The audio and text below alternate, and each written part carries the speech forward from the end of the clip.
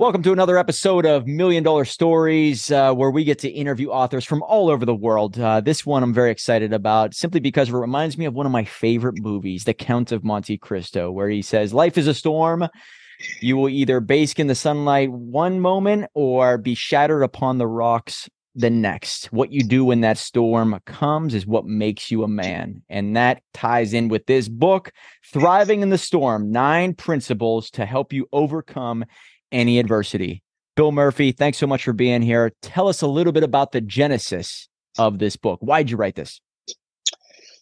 Man, thanks, Mike. Thanks for having me. First of all, I appreciate it. Why did I have it? Because I just felt like there's so many books out there. There's so many great information that help people get through some tough times, but they may have had advantages. They may have been gifted athletes. They may have been incredible scholars. They may have a silver spoon in their mouth. Like I came from nothing. I felt like I was nothing, and I just an average dude that just learned how to work hard and never give in. And so that was kind of the premise around it. Just there's things that you can do, and we're all capable of way more than we ever thought possible. And just some of the things that we'll go after. It's just, what are some things that you can do this exercise. What are some of the things that you've accomplished that you never thought you could do?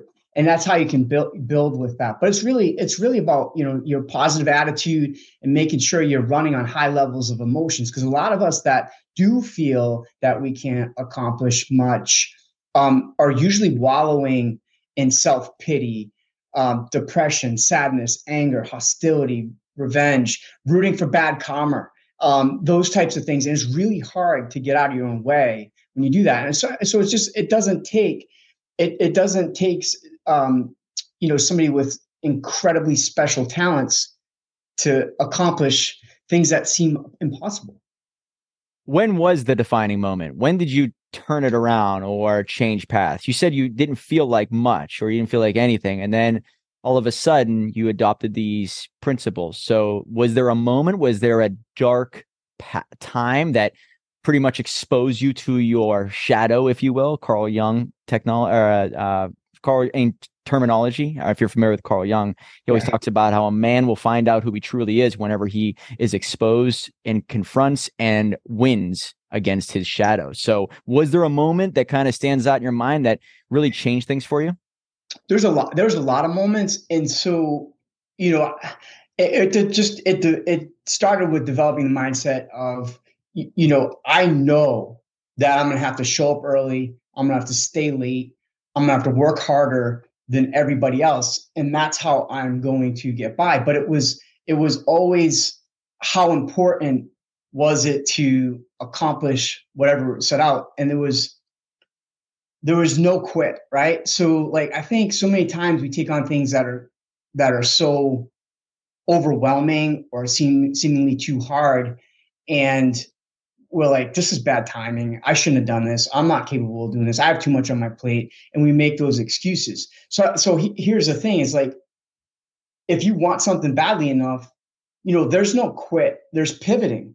Let's pivot. You might have to change some things. You may have to make adjustments. So like, I've always been able to be the one that would outwork on the field, or be the one that would outwork as a kid in sports and school. I've always said, like, I was the one that would study for 6 hours on a test to get a B, and everyone else would be like, I didn't study at all and I got 100. And those kids used to really upset me. But it was one of those things that, like, it's not the special talents, it's not the gift, it's how badly do you want it, how much you're going to focus on what you really want and go after it. So that I've always realized that. And it was later in life, when I realized that, I had some, what I thought was normal growing up, to feel less than, because of how of my upbringing. And then I started to realize that when you're stuck in certain situations, and if you're white knuckling to achieve some things, you just have to let go and go do something somewhere else. Like if it's, I'll give you an example. Like in sales, I've always hovered around, a top producing status, but I didn't hit a lot of my goals for a decade. I was still hanging out with top producers, right? But I wasn't hitting my own goals. And it was a pretty flat line for a decade. And when I went in 2019, when I realized that that was when I completed my first Ironman, and when I knew my training was a full-time job, pretty much, 30 hours a week when you're in it, that I wasn't working 70 hours a week on my business anymore. I was working 40 or 30, whatever, 40, you say call it 40 at that time. And then I had my best year ever in business. And then the next year was better. And then the next year was better. It's because I let go. My subconscious knew my goals were to hit certain numbers. I didn't need to keep reprogramming it. And I didn't need to keep reviewing those goals. It was already programmed in. And it was finally when you just loosened up a little bit and you're able to just focus on something somewhere else. And then when people are stuck, I tell them, let go where you're just trying so freaking hard to push it. You know you want it. The universe knows you want it. Everyone knows you want it. Just let go a little bit. Let's put some focus somewhere else. Let's work on some other things, and the magic will happen because it's already programmed. Now, I want to say this. It's very important that if you haven't been fully all in some of your commitments, and you're like, well, this isn't working, and I'm going to let go without really wanting it badly enough, then it's not going to happen. So it's going to be things that you really have tried to manifest and tried everything. And it makes me think of the great quote. I think it was a Tony Robbins quote: "Those in a state of lack never attract." And when you are pushing for something to happen and it just seems to evade you, it's coming from a state of desperation. And whatever you chase with desperation usually runs from you. And so what you're saying is when you let go and kind of let the universe work for you, whenever you have put everything into it, it's weird how it does work out for you as compared to constantly scraping for that sale or trying to push the team harder and faster than ever before. When you let go, it's like you come from a state of abundance that I have enough, I am enough. And maybe individuals respond to that. And that's what produces the good results. Pretty fascinating to say that. Absolutely. So you're so right. And Tony Robbins worked for Jim Rohn, and Jim Rohn said, what we pursue eludes us. That's I'm a Jim Rohn maniac. You're speaking my language, man. Yeah. I didn't know Tony Robbins said that, but I know Tony Robbins was a disciple of Jim Rohn. So there you go. Yep. And Jim Rohn, he's probably the greatest speaker that's ever lived. So if you guys are into the motivational speech or personal development space, you need to listen to Jim Rohn. He's the godfather. Now, he did get all of his information from, I believe his name is Ed Shoaff, right? I think that's his mentor. Yeah. Earl Shoaff, right? Earl Shoaff. Is it Earl Shoaff? Yeah, Earl Shoaff. Earl Nightingale. I thought it was Ed Shoaff. Yeah, Earl Nightingale. Oh, maybe. Yeah, whatever. Yeah. But you were making me think of an Earl Nightingale quote: "As a man thinketh, so as he does." Right. And so you're talking about this victim mindset that you got to break away from. The more you think about this life that you don't have, the more you're going to get more of what you don't want. Right. So it's pretty fascinating how as a man thinketh, so as he does. So the more you focus on just making yourself better or becoming more well-rounded or just increasing your skill sets in every which way, another Jim Rohn quote, bring the market your seed, not your need. Always think about how you can help those around you and watch what happens. So the more you think about that, I'm assuming you get out of your own way and shit starts to flow in your favor. So anything that you can relate to us that's in the book that talks about maybe owning a new identity? Well, I mean, if you're swimming in mediocrity, right, and you just think you're average, you're going to be average. So you got to start seeking out. Like I'm a big coach guy. Get coached in everything you want to be better at. get get wise counsel in anything you want to get good at. So if you are, and you got to change your mindset along those lines too. So I mean, if your identity is I'm just average, I'm just okay, I'm just like, you know, it is what it is. You know, that old saying, it is what it is. It drives me crazy because you can change that. That's stuff you can't control. And, you know, control the controllables is one thing, but you can control a lot of the things that you think are uncontrollable. So identity is one. Don't settle because somebody told you that you're not good enough. Don't settle because somebody said you can't do this. You're capable of anything you really want if you're going to put the time, effort, and energy into it with the right attitude. Yeah. So you can totally change your identity. So, you know, the victim identity is, you know, I'm going to hit the snooze button every morning because I want to 5 times because I don't want to get out of bed because it's nice and comfortable. It's cold out. It's raining out. You know, the gym will be there tomorrow. I'll start another day. I'll get up. I'll work on that project, you know, tonight. And you never do. So you get into that habit of hitting that snooze button or rolling up those covers. You know, you're already setting yourself up. So, Mike, when we try to observe our thoughts first thing in the morning, right? It's usually something that is, I don't want to say negative, but it's usually an obstacle, a challenge. You know, I got this I have to do. I have this I have to do. This doesn't need to happen today because I don't want to do it today. And it's more comfortable for me to sleep. You know, so you start stressing yourself out before your feet even hit the floor. So you have to catch yourself in whatever you're thinking about in that mindset regard. And that's kind of, you know, I'm upset, I'm sad, I'm angry, I'm frustrated, I'm overwhelmed. You know, those are kind of low levels of emotions. So you really want to try to tune in to the high levels of emotion, and that's where you're thriving, right? So the thriving mindset is, you know, I have so much joy in my life. I have these incredible blessings, my kids, my family, my roof over my head, my awesome career, you know, my health, my family's health, the air I breathe, the food I eat, whatever it is, you have all these blessings and most of them are pretty free, right? So you start to do there, you get that energy circulating, and then you can separate that identity from those low levels of emotions to those high level of emotions to get where you want to be, to make sure you don't hit that snooze button in the morning for that comfort. You know, get comfortable being uncomfortable every single day, because that's where the work pays off. In your book, you talk about, I guess, the 3 different stages where there's the individual who runs from the storm. There's another individual who will survive in the storm, and then the other one that will thrive in the storm. And it makes me think of, I think it's the buffalo that, are you familiar with this story? How most animals run from the storm as it's coming towards them, but buffalo are smart enough to know that they head into it because the storm will pass them much faster that way.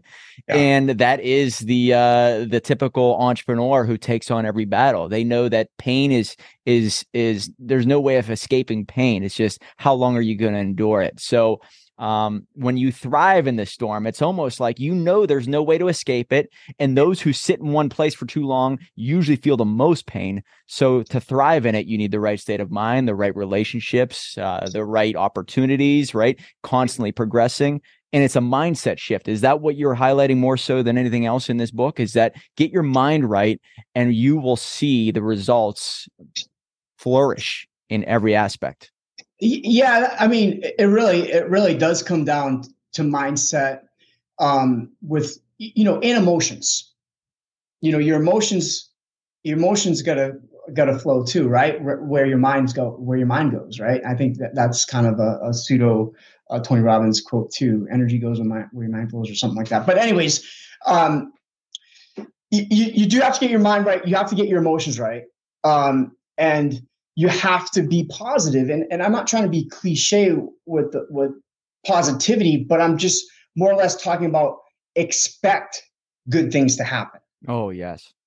The expectation will manifest when you're expecting good things. If you're expecting bad things, there's your lack, there's your scarcity, and you're going to attract that too. It's fascinating you say that. And maybe there are some times in your life where you were thinking something bad and that bad did happen. Like I used to speak on stage and I would think, don't screw up, don't screw up, don't screw up. And what would my mind hear? Screw up. Screw up. Right. So it's crazy how what you're saying is tied to that. And then the other part of it is when I shifted my mind and saying, I'm gonna crush this. I'm gonna crush this speech. I'm gonna crush this sales call, whatever it is. It's like, it's almost like putting yourself there before it actually happens. And so it knows how to act. That's cool how you bring that up. But you got to think about it, the outcome that you want, and live there first. Wild. Yeah. I was just at a Joe Dispenza retreat. I don't know. Love Joe. Just got back. And, he's, we're talking in the beginning about letting go. He talks about practicing being nothing, no one, nowhere, no how, no time, and just be that instead of something that has the lack, that has the scarcity mindset. Kind of allow yourself to get there. You're going to get there much faster when you are nothing and you're focused on your intention with your energy. Put your energy where your intention is, without being something already that's already in place. So just let it go. And that was a huge takeaway. And he also talked about, acting as if all week long, as if you've already achieved what you want to be or do. I just love it. So one of the great quotes from Dr. Joe Dispenza is, your personality creates your personal reality. Oh yeah. Man, when I heard that, I'm like, no wonder people fail. They mask themselves. They hide that personality. And therefore, they live in a world that's completely fake. But whenever you put your personality out there, you get more of it. The people come your way. Like individuals would try to tell me, don't put your politics out there. Don't put your true beliefs whenever you're presenting your business.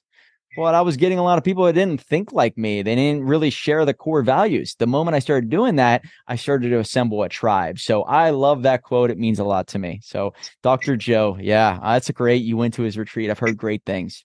He's a man. Yeah. So I think this book is very, very important now in society, simply because men are battling with depression. Throughout your book, research, are you noticing any type of trend?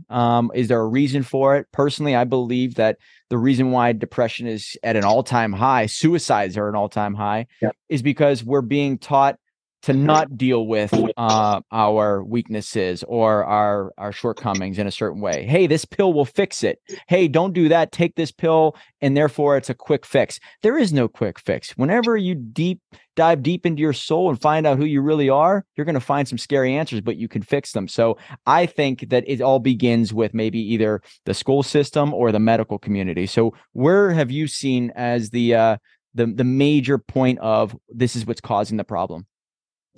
Yeah, it's important that you bring that up, because the message really needs to be out there. Not a lot of people realize the stat about men and suicide, but men are 4 times more likely to commit suicide, or death by suicide, than women. And so that, I think that goes back to the stereotype, how we were brought up, right? You don't talk about it. You don't cry. You're not going to cry on the ball field. You're not going to act like this. You need to suck it up. You need to tough it out. Like, women seek counseling, women seek therapists. Men don't talk about it. And, that was my battle too. I never talked about it. And if I realized that I was depressed, even though I called it anxiety and angst, anger, if I told my friends growing up that I was battling depression, it would be a fight, because I would get ridiculed. And then it would be like, dude, look, we're going out in the backyard. We're going out in the schoolyard. We're gonna take care of it, because you had to stand up for yourself, because you couldn't back down, but you couldn't show your emotions that way. So that's the stereotype, and so many of us, so many men have grown up that way, that they don't talk about it. But man, it's so important that we do share how we're feeling, that we do talk to our significant others, that we do talk to our families when we are battling. And what I'll tell you, Mike, is one of the nice realizations from the book is I kind of geared it a little bit towards men, more women have come up to me, and I presented to some groups, and they've said, my husband needs to read this, and now I understand what he grew up kind of similar to you. And where my epiphany happened was I read a book, and it was Terry Real's book, and it was called, he wrote it 30 years ago, and it says, I don't want to talk about it, A Tale of Men's Depression. And so Terry's a marriage counselor, and he wrote this book 30 years ago about him battling child abuse, where he was beat down, ridiculed, shamed. The shaming's big, and so I read his book, and I actually sought Terry out. He actually lived in outside of Boston, not too far from me, and people from all over the world go and see him. And I sought him out, and I sat down with him. He's in his intake, and when I told him I read the book, and I said, Terry, I was you as the boy in the book. Your dad was my dad, but I had it way worse. He picked up his head from the intake, pulled on his glasses, and he said, you're screwed, but that wasn't the word he used. He said, you need to go to an intensive right now because you got some issues. And so I was not going to an intensive facility, but I did go kicking and screaming because I knew how important it was for me to address some of the things that I needed to take care of. Remember, I buried and suppressed and kept everything inside for years, not admitting that I was depressed. But reading that book, I actually realized I was battling. So even going, I was still calling it angst and anxiety. So what ended up happening was I went to PCS down in Arizona. It's Psychological Counseling Services. And when I went there, when I would tell the stories of some of the shaming, the ridicule, the horrific beatdowns, and I would talk about me as the little kid, I would talk about it matter-of-factly. Mike, if you said that was your son or your neighbor's kid or somebody like that, and you told me about some of the stories that happened, I would probably be pretty choked up and emotional and really empathetic in that situation. When I told it about me, it was matter of fact. So here was the realization, and men, listen up. What I didn't have is I didn't have self-compassion or self-love. And I grew up not caring about that kid, which was me. Cool. So that realization was, it took a lot to recognize. And then now when I talk about the stories and I share the stories, there's some self-love and self-compassion. And I think men today, a lot of times, go through life not having that self-compassion and that self-love for them, for themselves as they go through life, not thinking anything of it. And so that's so important to make that connection because it's going to help you grow, and it's going to help you deal with things and trauma and adversity. And that was the premise for me, putting this book out there. It was, physical, you can do physical things that you never thought were possible, and that you can heal and mend and take care of things, emotionally, physically, spiritually, in that regard too. So the self-love aspect is what people are lacking. And the moment that happens, or the moment that breaks, it becomes like a snowball effect where you become more distant from that origin point, right? So you have to go back. It's almost like inner child work. Go back. Yeah. Is that what it is? It's you go back to where it all went wrong, and you fix that, and that's where it can actually restore itself. Yeah, that's one way to do it, and that's you have to peel that. You have to peel those layers back, man. Like peel them way back. That's work, and a lot of us don't want to face it. I was one of them. I didn't want to face it because I didn't want to admit it. Yeah, it's pretty shocking. Are you a spiritual man at all? Do you read the Bible? Yeah. Yeah. So do I. And so when I started to read and get very deep with my faith, there is the commandment: love your neighbor as you love yourself. It doesn't say love your neighbor more than you love yourself, right? And it shows that you need to really take care of yourself and love your existence. Be proud of who you are, because the more you love yourself, I guarantee you watch what goes in your body, you watch what goes in your mind, you watch the actions, you watch yourself. And I was just reading the Bible this morning, in one of the older in the Old Testament, it talks about how you should watch yourself. It's pretty fascinating. If you watch yourself like you don't know yourself, watch your actions, watch who you surround yourself with, and you'll see the breadcrumbs. And I think it's fascinating that the more you take care of yourself, the more you take care of others, right? I think that the more I've started to love my life with my business, I watched my water intake. I watched, the books that I've read. And is that what you're saying? You got to restore your relationship with yourself first, and then you'll see how you can impact those around you and inspire them. Yeah. And think about this, just being at this retreat, got to talk to some incredible people, and you could see the how people were healing themselves, and whether it was trauma and their intentions or whatever. And then, you talk to a few people that still needed to do some work. And it's just like, I'm an idiot, and I was so dumb to do this, and I did this, and I drank during COVID, and I put on 15 pounds, and I did this, and I did that. And so, like, we would never talk about our best friend that way. But why are we so mean to ourselves? Yep. And that's where the self-love and self-compassion, like that gal that I mentioned, my sister was with me at the retreat, and I just said, she's, and this was no judgment thing. I just was like, she's got to really do some work to heal, because her self-talk, and she doesn't even realize she was doing it. She's calling herself an idiot 4 or 5 times. People will say, my doctor said I'm an idiot. And the doctor's not going to call you an idiot, I don't think. But, so it's just like they paint this picture, but we're mean. We're freaking mean to ourselves with our self-talk. And I battle every day with some of the things like, oh, I had a bad workout. I had a bad showing. I had whatever, I had, I didn't give my all or whatever. And so, like, we got to be careful. We got to be careful on how hard we are on ourselves when we do put in the effort, when we do put in the work, and shift that thinking. Yeah, Bruce Lee has that great quote: never talk down to yourself, because you're, even as a joke, because your mind doesn't know when you're joking or when you're telling the truth. So that is crucial. Self-talk, it becomes a self-fulfilling prophecy. And if you keep saying that you're an idiot or you're a moron, just even joking, you'll act that way. Pretty fascinating. Now, Mike, I haven't heard that Bruce Lee thing. That's pretty good. You're a quote machine. I love it, man. Oh, yeah. But think about this, right? So how many times you're out with your buddies or people, like you're on the golf course, maybe you're shooting hoops or whatever. And, hey, great shot, great game today. Oh, that was a lucky shot. Or, you know what? The wind was with me. You guys were just bad, and I got lucky. And this was the reason happened. This, like, it's one thing to be humble, but it's another thing to just say, you know what, that was pretty good, and just be okay with it. Be okay that you were good.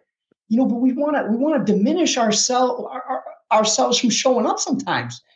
Acknowledge it. That's gonna get some momentum later. Yeah. One of my mentors told me, you have to learn how to take a compliment, and you don't diminish yourself. You take it and you take it the right way, because that individual who gives you a compliment doesn't want it to seem like it's meaningless. When they give you a compliment, you accept it, and that does something for them also. So yeah, don't negate yourself in any way, even whenever people give you a compliment. That's fascinating. And sometimes people don't know how to act or respond to that. So I just, I work on it myself. And it's just like, thank you. I really appreciate it. If you don't know what to say, just say thank you, and I appreciate it, and move on if you need to. If you don't want to seem like you're boasting or you're lacking humility. Yeah. Now, you have a background as a black belt in Krav Maga. You're an Ironman guy. How is this all tied together? I would assume that the more you test yourself, the more you see your limits, the more you know yourself, the more you can know about the world, and that gives you an advantage. So tell me about this. Yeah. Ironman is pretty cool. Ironman's motto is anything is possible. And when I did my first Ironman, I was like, how is that freaking possible? These guys are freaky athletes, man. They were collegiate swimmers, they were track stars, they were cyclists or whatever. and just, just like, what, let's go. Let's just do it. Let's put the work in, get coached in everything and anything that we do here. And one of the things that really helped me, finish what I started, because we quit so many things. I talked to so many people. I coach so many people that are like, hey, I could never, this is self-talk. I could never do that. I could never do a marathon. I could never do a 10K. I could never do a 5K. So start walking. But one of the things is sign up for something, and not on a large scale, but work your way up. Sign up for something that you want to do and declare it to people that will support you, and have them build in your accountability. Put it on social media, put it all out there. So you have to build in that accountability and get coached. If it's too expensive to hire a coach, you can get so many online forums and get coached that way. Or you can find so much material that can help you through that, virtual coaching, whatever it is. There's things that you can do where you can get that. And so anything is possible. We're capable of way more than we think we are, So, whenever I take on something new, I tell people that I'm going to do it. I also ask for permission. So here's the other thing. If you say I'm going to do a marathon, right? And your significant other is not on board with you training for the next 6 months, 12, 15 hours a week, whatever, running a few hours on a Saturday and a Sunday, and that's going against you, you're going to have a hard time. So if your family's against it, if it's not the right time, make sure you get the support on board, or restructure it where you can, or do it at another time. But make sure that's built in, because you will set yourself up for failure in a lot of cases if you don't get the buy-in from your support people. Man. I've interviewed many entrepreneurs, some of them very, very successful, high-level individuals, multimillionaires, and they do talk about how they picked up MMA in their 40s and 50s. And what happened was it ignited something in their brain that made them feel like a beginner again. And that was so enlightening for them. Like, they needed that feeling of being a beginner for the first time in a long time. So is there something to be said about testing your body, no matter what age you're at, how it does something for the soul, whether it's Krav Maga, MMA, jiu-jitsu? It's like the moment you feel like a beginner, you feel like a child, and therefore it gives you that sense of life that maybe has escaped you for a long time. Anything you can say about that? Yeah, it keeps you young, right? I mean, I'm on the mats with 20 somethings and bigger, stronger, faster. But we'll have a good time and hang in there. It's just because you have to force yourself to stay young that way. I think age is really just a number with all the great things with what we're hearing about with longevity. And again, that's another mindset.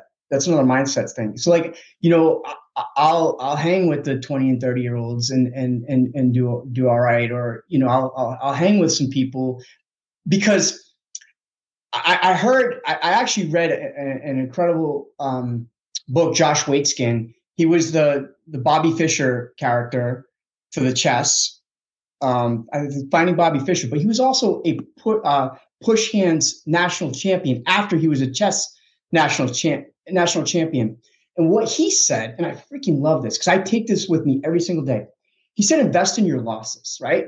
So when he was doing the push hands, which is a form of martial arts, and he would always get the toughest, biggest, baddest dude to kick his butt every single day for years.